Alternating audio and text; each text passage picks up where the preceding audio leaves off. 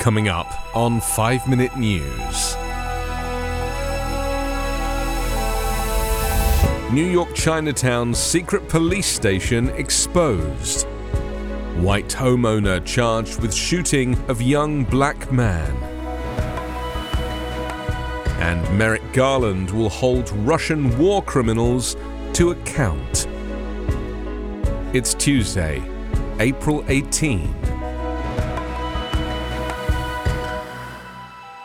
I'm Anthony Davis.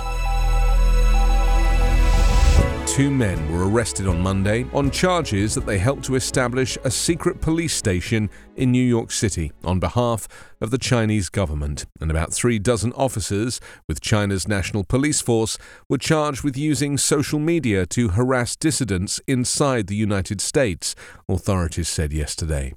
The cases are part of a series of Justice Department prosecutions in recent years aimed at disrupting Chinese government efforts to locate in America pro-democracy activists and others who are openly critical of Beijing's policies and to suppress their speech. One of 3 cases announced yesterday concerns a local branch of the Chinese Ministry of Public Security that had operated inside an office building in Manhattan's Chinatown neighborhood before closing last fall amid an FBI investigation.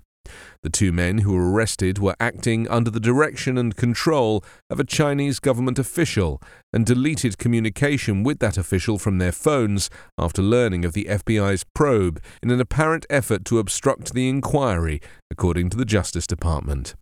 Though China is believed to be operating secret police outposts in countries around the globe, Justice Department officials said these arrests were the first of their kind anywhere in the world. At no point did the men register with the Justice Department as agents of a foreign government, and though the secret police station did perform some basic services, such as helping Chinese citizens renew their Chinese driver's licenses, it also served a more sinister function, including helping the Chinese government locate a pro-democracy activist of Chinese descent living in California.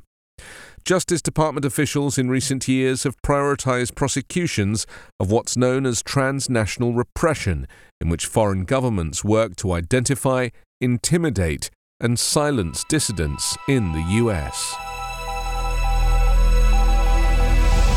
An 85-year-old white man who shot a black teen that approached the wrong house in Kansas City, Missouri, while trying to pick up his younger brothers, has been charged with first-degree assault, the Clay County prosecutor said yesterday.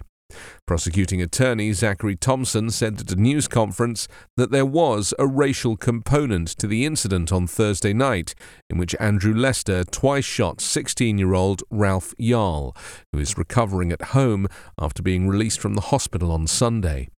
But nothing in the charging document says the shooting was racially motivated, Thompson clarified, after initial concerns that the race element was being ignored by authorities.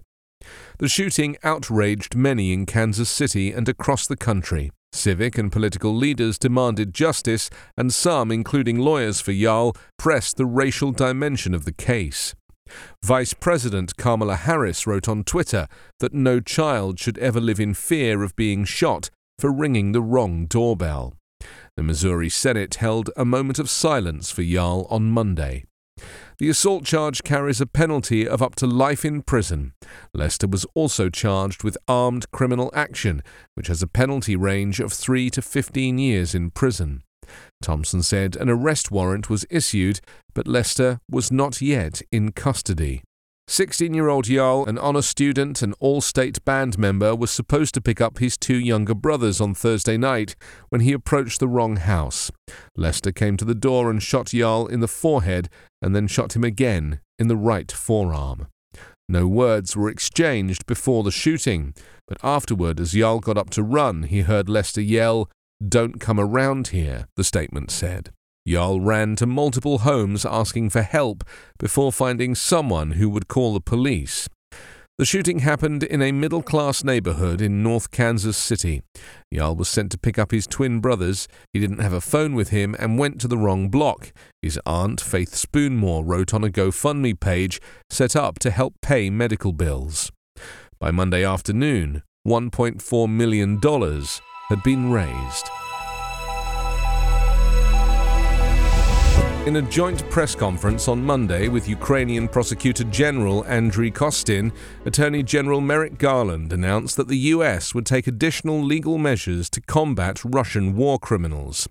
The Justice Department will send an experienced prosecutor to The Hague to be based at the European Union Agency for Criminal Justice Cooperation. That appointment will require greater DOJ resources to international partners fighting the Russian war machine. Additionally, the DOJ will send a resident legal advisor to the US Embassy in Kiev to work on a variety of complex justice sector issues.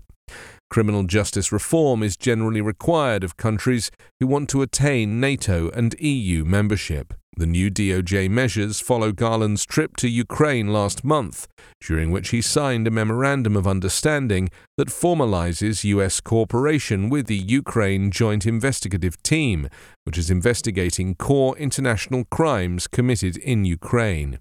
The experienced prosecutor, whom the DOJ will detail to The Hague, will assist the JIT in its investigations.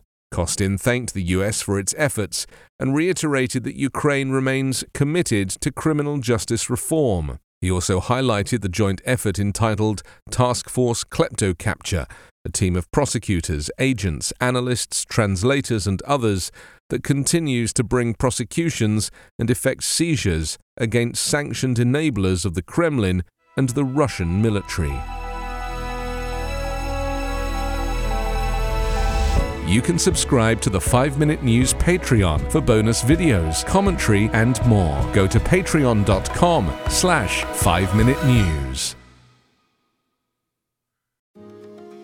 My name is Cindy Burnett, and each week I interview at least 2 traditionally published authors on my podcast, Thoughts from a Page. We talk spoiler-free about their books, so you can listen whether you have read the book or not. And then we delve into things that you most likely won't hear about anywhere else. The importance of the cover design, why they included various aspects of the story, personal details about both the books and the authors' lives, and so much more. You can find the podcast on every major platform and learn more about it on my website, thoughtsfromapage.com. Thanks so much for checking it out.